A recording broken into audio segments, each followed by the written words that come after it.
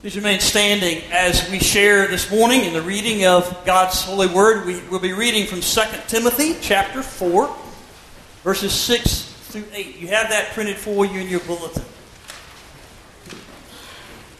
You read with me. I'm already being poured out like a sacrifice to God, and the time of my death is near. I fought the good fight, finished the race, and kept the faith. At last, the champion's wreath that is awarded for righteousness is waiting for me. The Lord, who is the righteous judge, is going to give it to me on that day.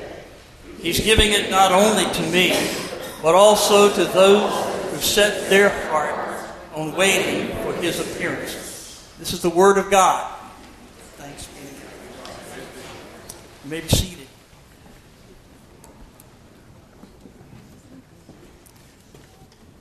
Up to now, we have spent most of our service remembering and reflecting on friends and family, members of our church congregation who've gone on to be with the Lord. And that's appropriate. That's a good thing and a right thing for us to do today. But at this point, I want us to shift focus. I'd like to shift the focus from them onto us, you and me. You see, the reality is that there's going to come a day in which your picture is going to show up on an All Saints bulletin. One day, a candle will be lit when your name is called.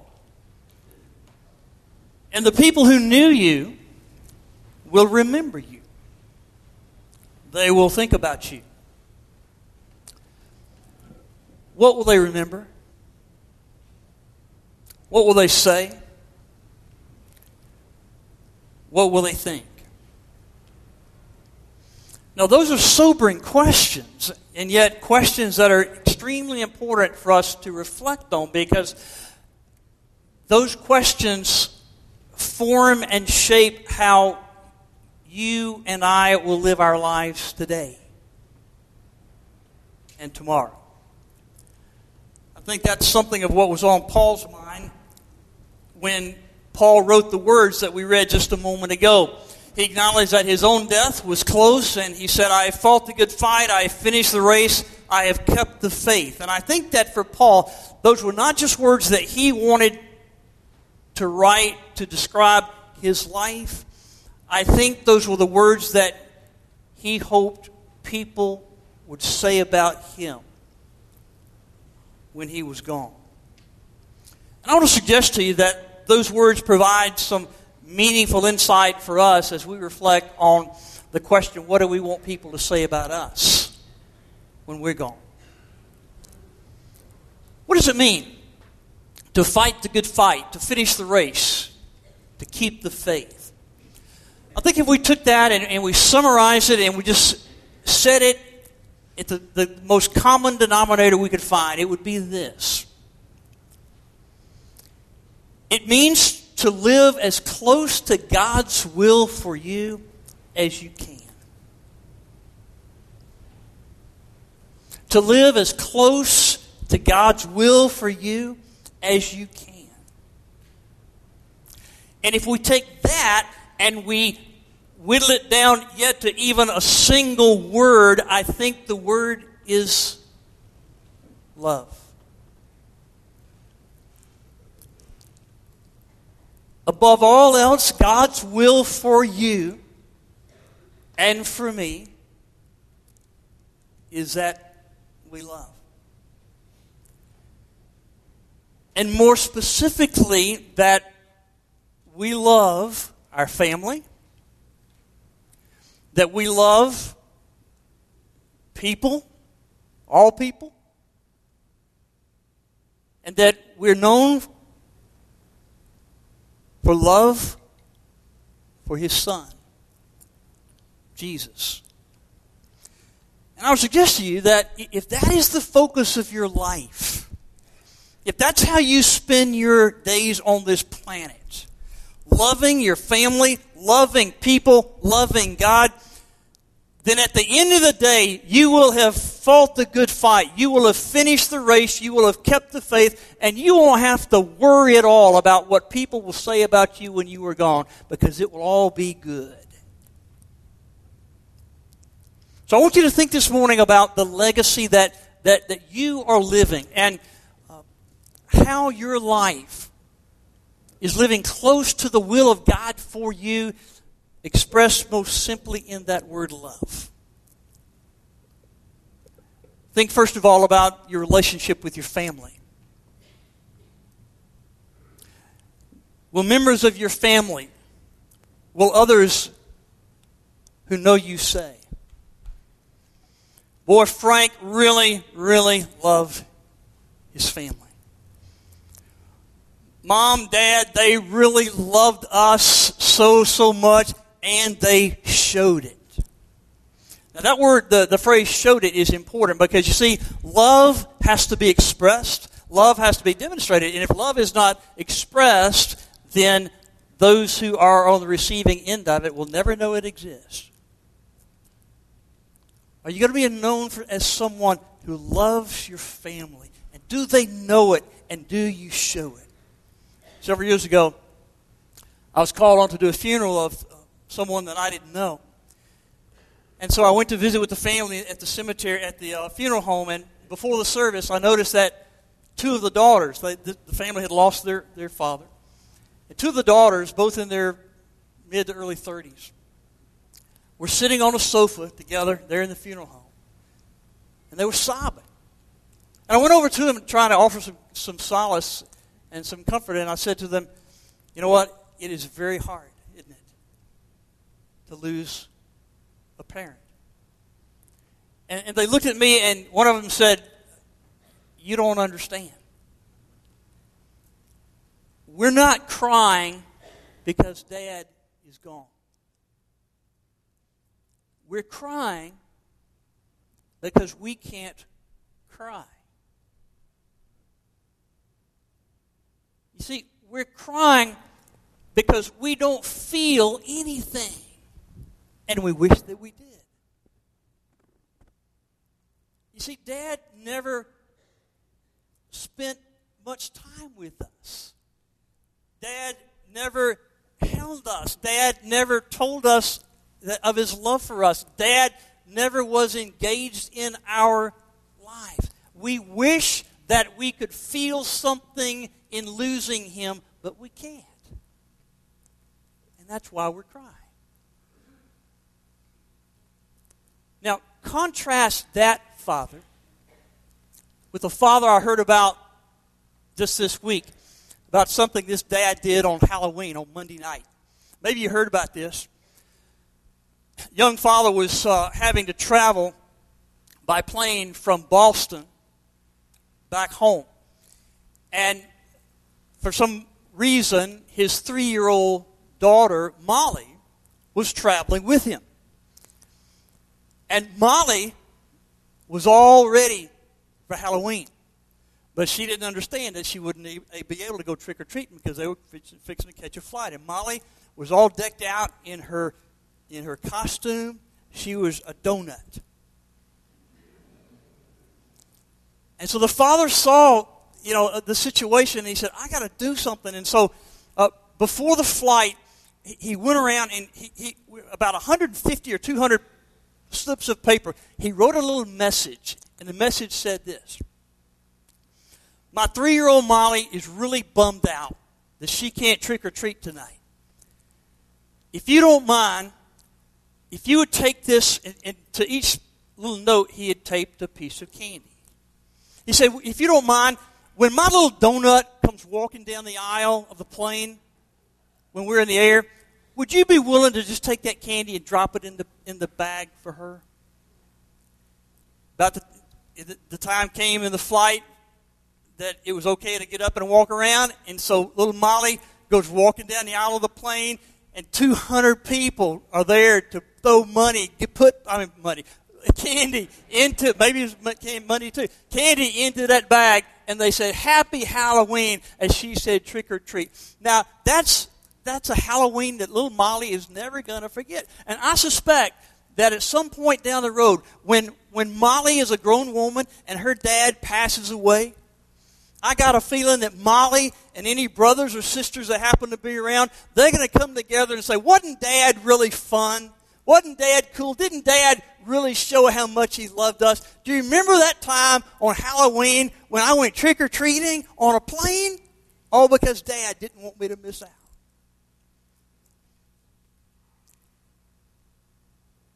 That's what I'm talking about.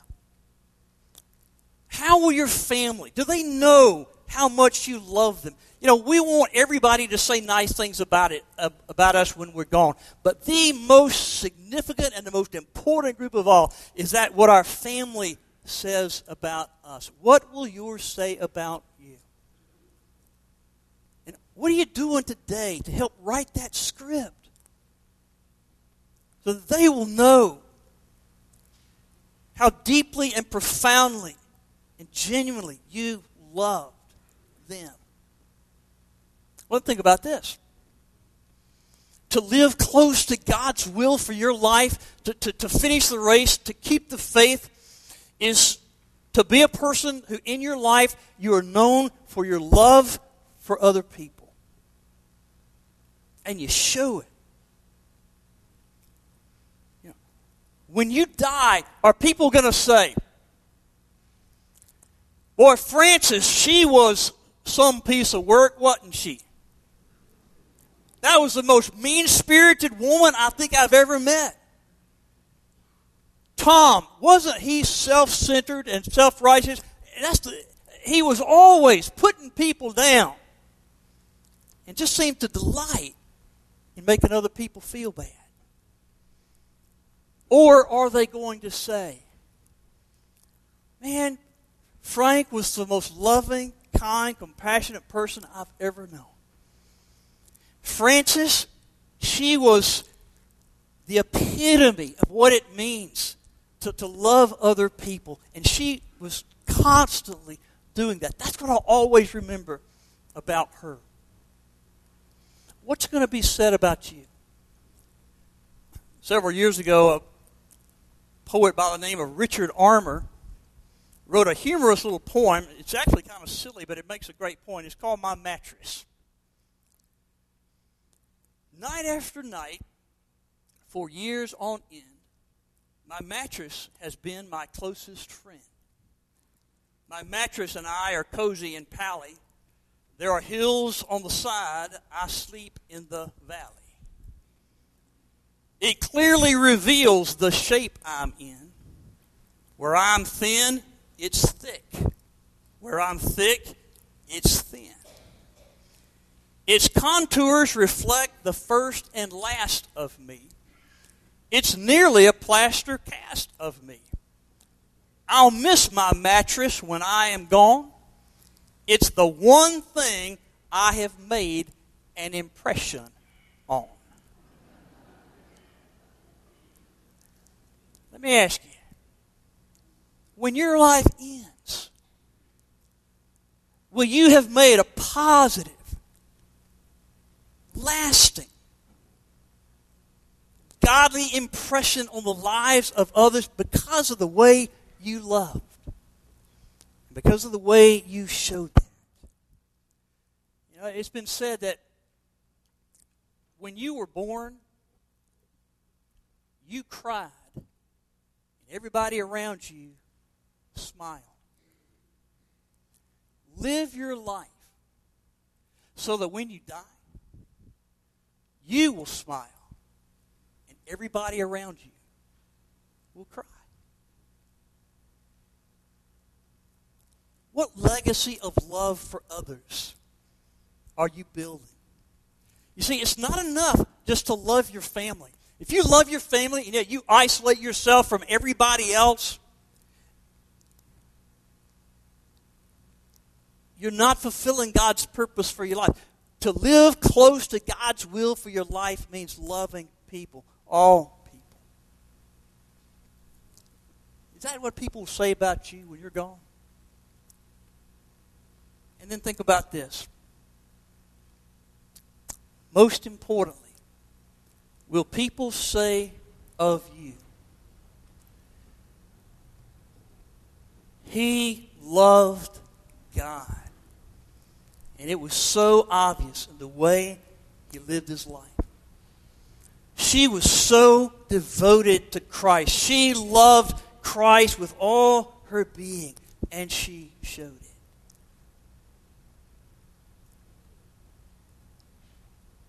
If I love my family, and my family knows that I love them, that's nice. If the people around me know that I love them, that's nice. But if my family and people around me don't know if I loved God, I have failed to be who I was called to be. You see, the most important role I have as a father is to guide and steer my children so that they can know their Heavenly Father. And the most important role that I have with my wife is reassuring her that the love that I have for her is rooted and grounded and secured by the love of God in me. And if at the end of my life, the people closest to me don't see evidence of loving God and devoting my life to Jesus Christ, I am not nearly the man that I hoped to be. Well, the saddest conversations I have from time to time is when I will be called on to do a funeral here again of someone who's not in the church or that I don't know. And I'll ask the question, I say, was your father a Christian? Did your mother love God? Did she believe in Jesus Christ? And to hear responses like, well, we really aren't sure. I know Dad had a Bible. I heard Mom pray one time, but did he love God? I don't know. Was she a believer in God? Did she accept Christ? I can't really say. Folks, don't put your family in that situation. Don't make it so that they have to guess and wonder and speculate about the most important aspect of your life.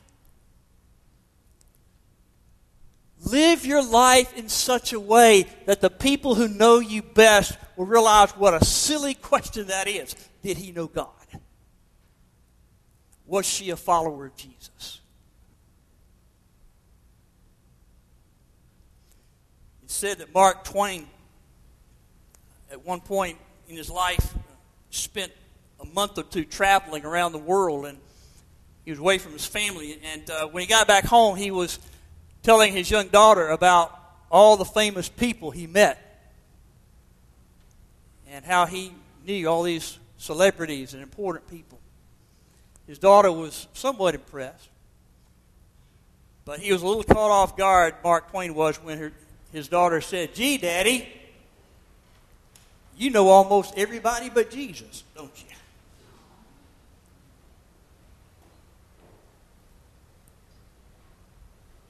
Are you living your life in such a way that the people who know you will know that love for God, a life devoted to God, is paramount in your life above all else? Well, today, the focus of All Saints Sunday is on these wonderful people. But one day, it will be on us. What will people say about you when you are gone? Let's pray together.